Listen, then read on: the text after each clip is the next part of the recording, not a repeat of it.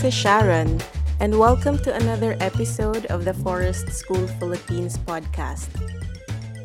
My purpose is to help you raise brilliant and balanced kids so that they can speak their mind, think for themselves, and keep on getting up every time they make a mistake.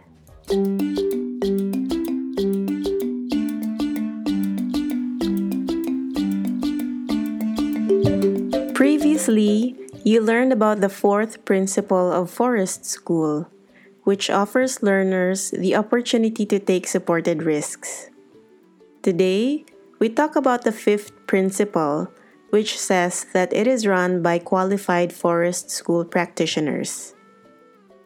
Our sessions are led by qualified Forest School leaders with first aid certification. We have mentioned that in Forest School, children take charge of their learning.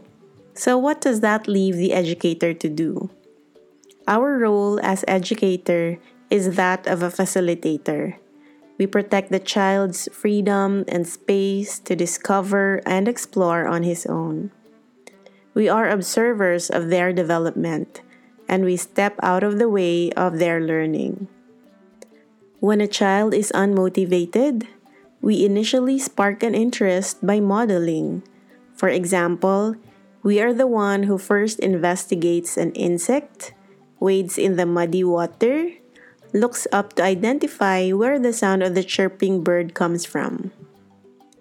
When a child asks a question, we do not think for them.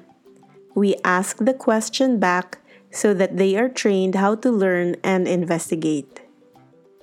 We ensure a child's safety by continually running dynamic risk assessments.